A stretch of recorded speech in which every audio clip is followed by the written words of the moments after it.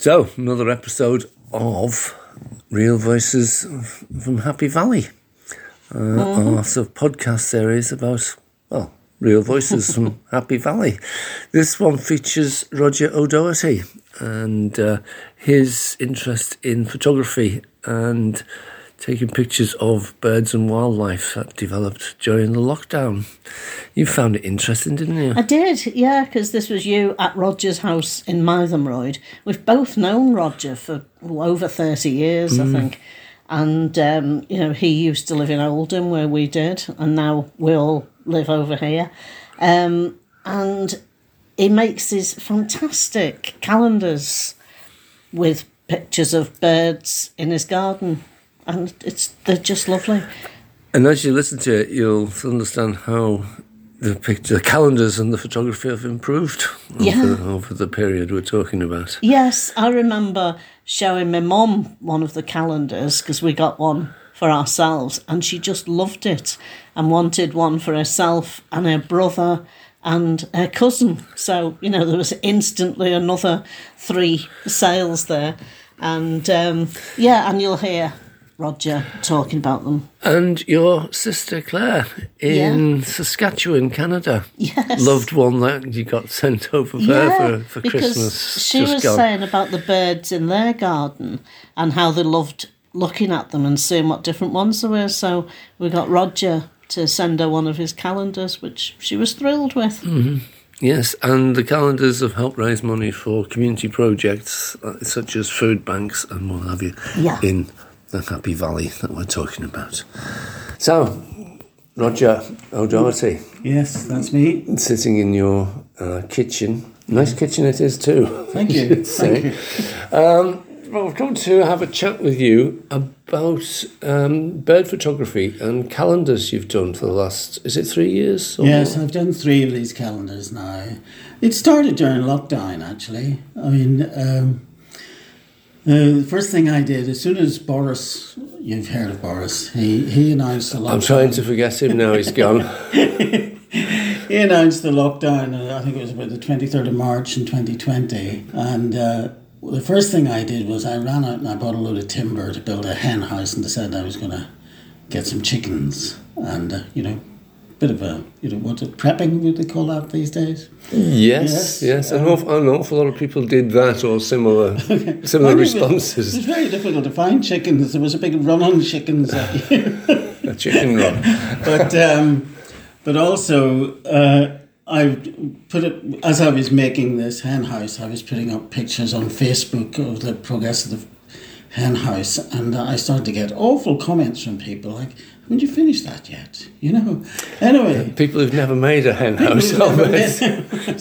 But I had been taking photographs of birds in the garden, but the fact that I was kind of locked down, that I was sat at this table, and you can see I have a camera here on a tripod, and I actually had 2 cameras up. So we can see, out of your kitchen here, we can see a few sort of ledges, bushes on the right, trees to the left and back of us. So I've got a garden that's we can sit in the kitchen and look at the bird life as well. So I know how you feel. Well, it's quite ideal actually because it's sheltered from the wind. Mm-hmm. It's got plenty of places for birds to sort of hide. So if a sparrowhawk or a cat or anything appears, they've got easy escape routes. And I've got bird feeders up, so the birds come to the feeders. But you'll see as well, I've got strategically placed logs and branches, and I've had branches hanging from the clothesline and stuff like this. So there's a strategy in the sense that you start off bird on a feeder and you're very, very pleased with yourself because you've got a nice little robin on a feeder, but it's just a picture of a robin on a feeder. Mm-hmm. And I got to the point where I was thinking, I need at least the pictures to look like a bird in its natural environment or doing something that birds do rather than just eat out of feeders. Mm-hmm. So I was so there's been an evolution in my bird photography over the period, and I think that's reflected in the calendars.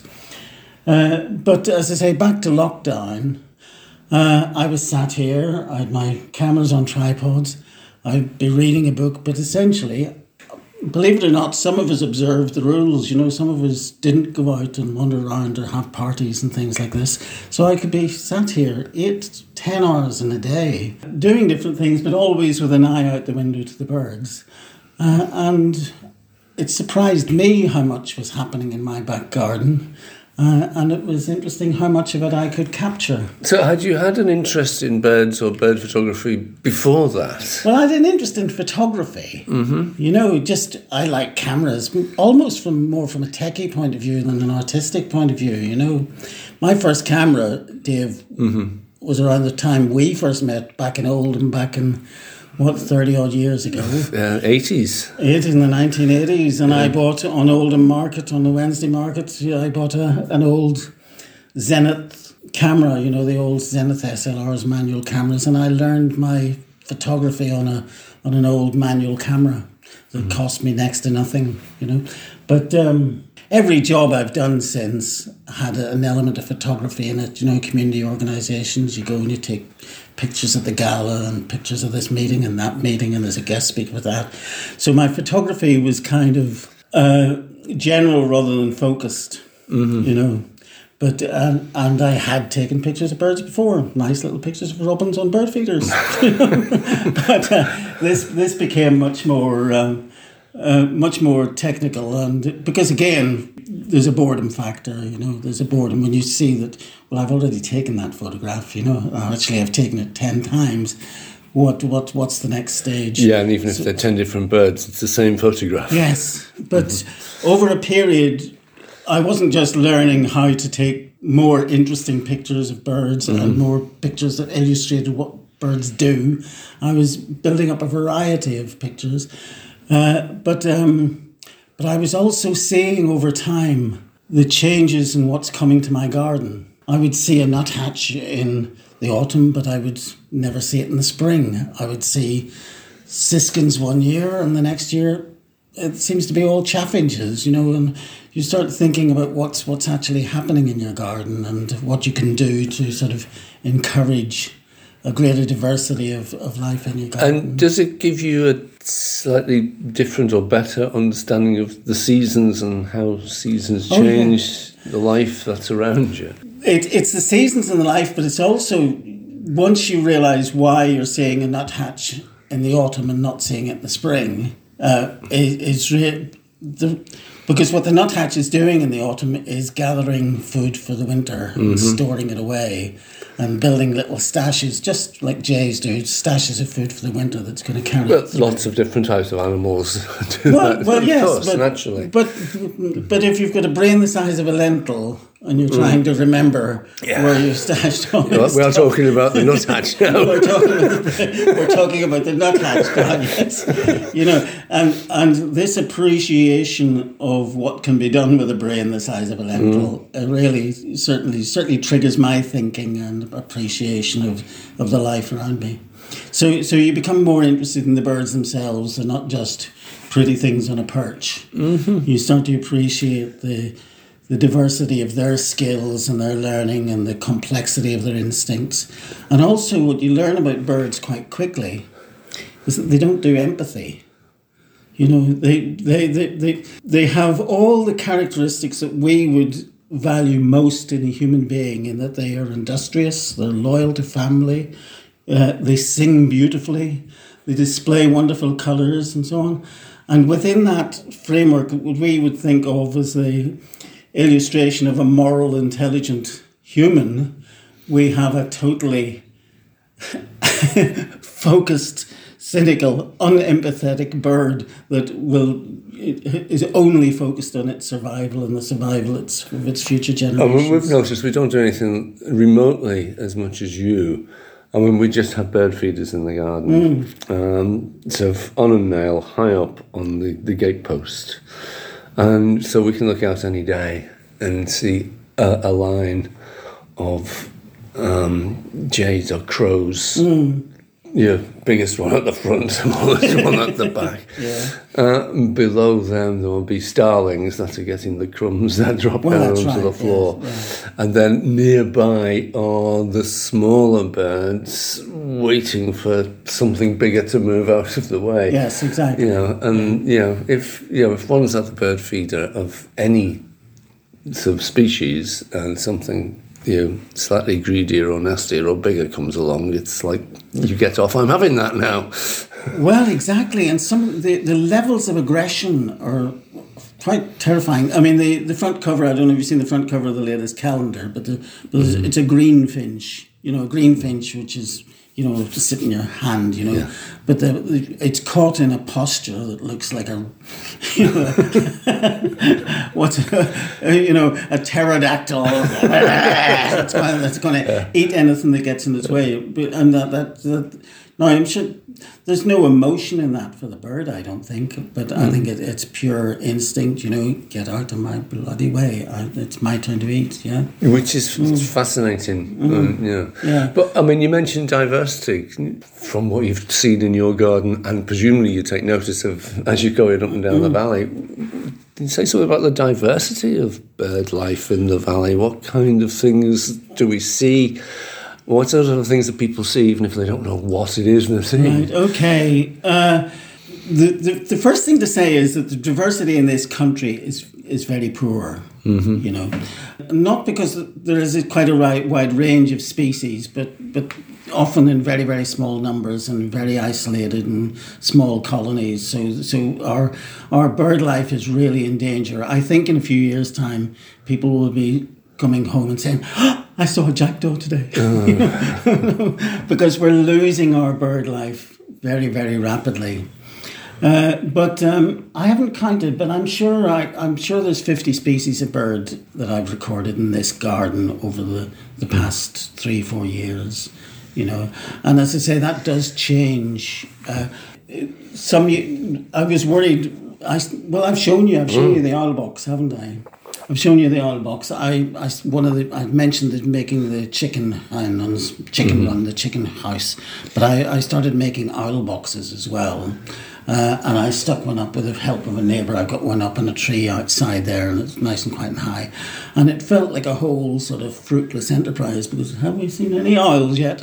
And for the past couple of years, no evidence of owls near my box. But I went out in the garden there about 4 weeks ago, and I looked up at the owl box, and there's a little owl, not a little owl as in a little owl, but a little tawny owl, a young fledgling, just sat on the platform in front of the box, and I was gobsmacked. I was amazed, and absolutely thrilled to bits. So now we have a family of owls floating around, and I was very concerned, and Jane, my wife, was very, very concerned that we were going to lose all our little birds, because big birds eat little birds. That's what they're hiding from. You were just talking before. But and there did seem to be a dip in what we were seeing in the garden, but that seems to be recovering. So in the past few years, I grew up with sparrows. I'm sure everybody our age just remembers the world being full of sparrows. Yes, I mean, I'm from sort of council estate Overspill in Liverpool, where it was just council estates as far as you could walk, pretty much, until you got out into the countryside, which is now Knowsley Safari Park. Slightly different animals there now than when I was a kid. But yes, I understand we didn't really see anything besides sparrows. But in the past couple of decades, sparrows have disappeared. But they are making a comeback, which is really nice. So we have sparrows in the garden now, whereas we've been here 11 years. For the first 7 or 8 years here, we would not have seen a sparrow in the garden. Right. So they come back. One of my favourite birds is the siskin, a lovely little yellow bird, little finch. And again, I have a photograph that I took about 5 years ago. I think we had 4 siskins on the feeder together, But I've hardly seen a siskin since. There is a change over the period. But we are very, very fortunate in this valley in that there's no large-scale farming in this area. There's no major spraying of insecticides in this area. There are lots of trees, and the numbers of trees is increasing. We've strong laws around the preservation of trees in this area. And we have groups like Tree Sponsibility. And we have groups like Tree Sponsibility doing wonderful work. So there is a good environment for birds in this valley, but again, like the club mill just down the road there's been swifts nesting there for the past couple of years, but I've seen no swifts this year. So we're an island of birds like this valley can be. Isn't enough to sustain bird life into the future. We actually need. We shouldn't even be complacent about what we've got here. We've got to value it, and we've got to spread this type of environment to encourage. It is really important because when you and I were kids and young men, there was a thing called the Ecology Party, which became the Green Party, yes. And the common view of most people, including me and possibly yourself, was like, what's a bunch of hippies who are not relevant to anything. But now everything that they were saying then is a lot more central to our sort of discussions. Not necessarily our decision making, unfortunately, but a lot of people more aware of it, but not necessarily more aware of what can be done about it. Well, quite, But probably the biggest cultural hero we've had over the last 5 or 10 years is David Attenborough, for example. Who most people I know refer to as Uncle David. Not you then. but so you say you've done 3. I've done 3 calendars. So have they sold well? Well, let me tell you how we got to it. Oh, God. People who take photographs often make calendars, or they make them for the family, or they make them for friends, and so on. And I've talked about doing a calendar, for years actually, but never get around to do it. But I had this first year of lockdown. I had a good selection of photographs of birds, and Jane said, "Are you going to do this bloody calendar, or aren't you?" And I went to Print Bureau in Hebden Bridge, who are amazing people. And I went in about 2 weeks before Christmas and said, how long would it take to turn around this calendar? And they said, well, if you got the artwork to us in 3 days sort of thing, we might be able to... Anyway, they did a calendar for me. And I got home with it. And Jane said, how many have you ordered? And I said, I've ordered 50. And she thought, what the blazes are we going to do with 50 calendars? And I put something up. Did you have an answer for that question? Well, we sold 210 is what we sold, because I had kept going back to Print Bureau for a few more, which is a very expensive way of ordering calendars. If you go in, so a friend had suggested, look, you should sell these for charity, and I did. I probably made about £1,000 in that first year.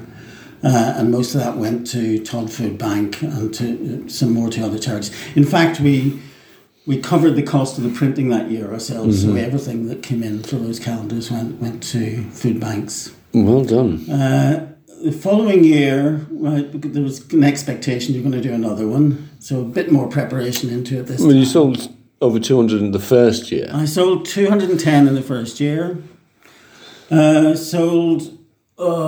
about 400 in the second year, and I sold over 450 in the third year. As I say, Todd Food Bank got the bulk of the money the first year. Cornholm Food Bank, which was setting up at the time, got £1,000 from us in the second year, and an organisation called Sorby Bridge Together got another £1,000, and then bits and pieces of money went to different places. So, and then this year, most of the money, we give £3,500 to Calder Food Support, and little bits of money to other things as well. So, and there's still because it's surprising. We're into June now, but each year we manage to sell calendars up to about the end of February. You think it's all dead by once you pass Christmas, but we get a few orders.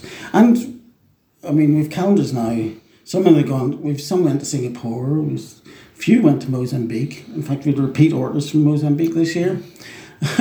Different states of America, and of course, needless to say, quite a few peppered around Ireland. And Viv's sister in Saskatoon, in the middle of the Canadian yes, prairies. I've forgotten about that. Yes, isn't it lovely when hers arrived? And I know a lot of people buy because it's a charitable project, but I do take pride in making it as professional a project as possible, and I look at the three and I can see how they've developed. The latest one is much better, and there's no typos in it, first of all.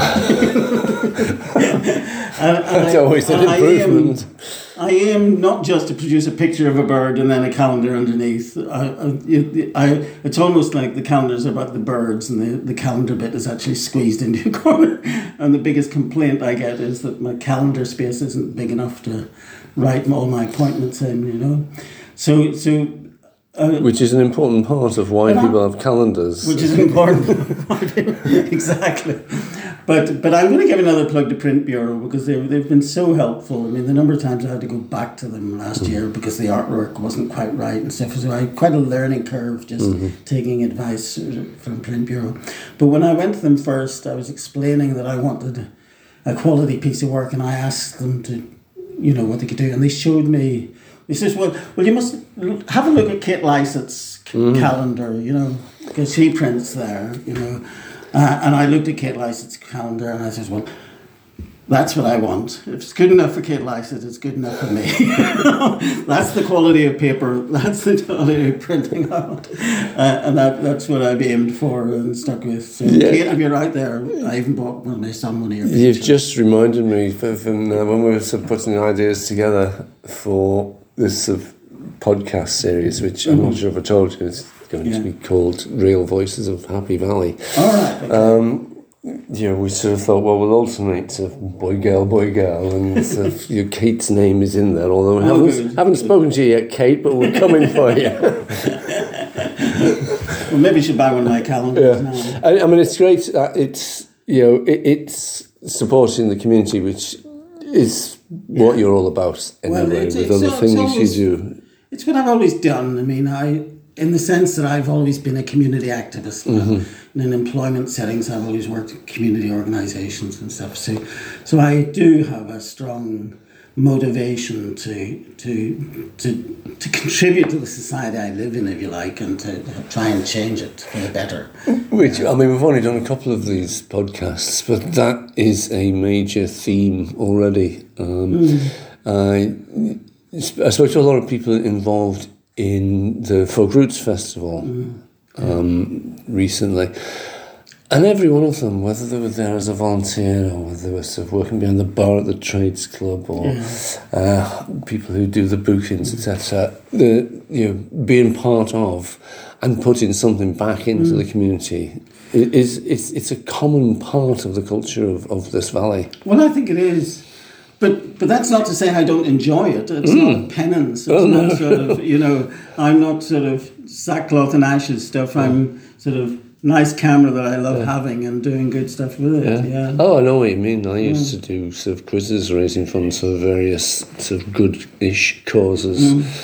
And I thoroughly enjoyed it. I'll probably do it again. Let's hope so. As much because I thoroughly enjoy it as to help raise money for people. Yeah.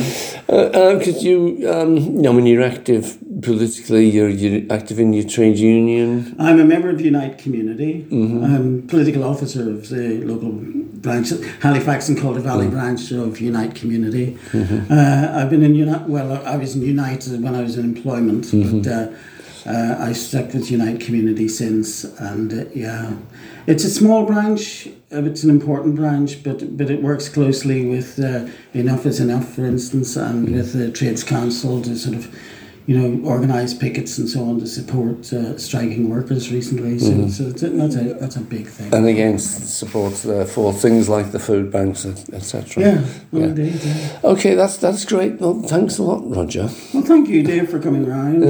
I think it's your first time in our house. It is indeed. It's indeed. Yeah. And a very nice cup of coffee you made for me. Cheers.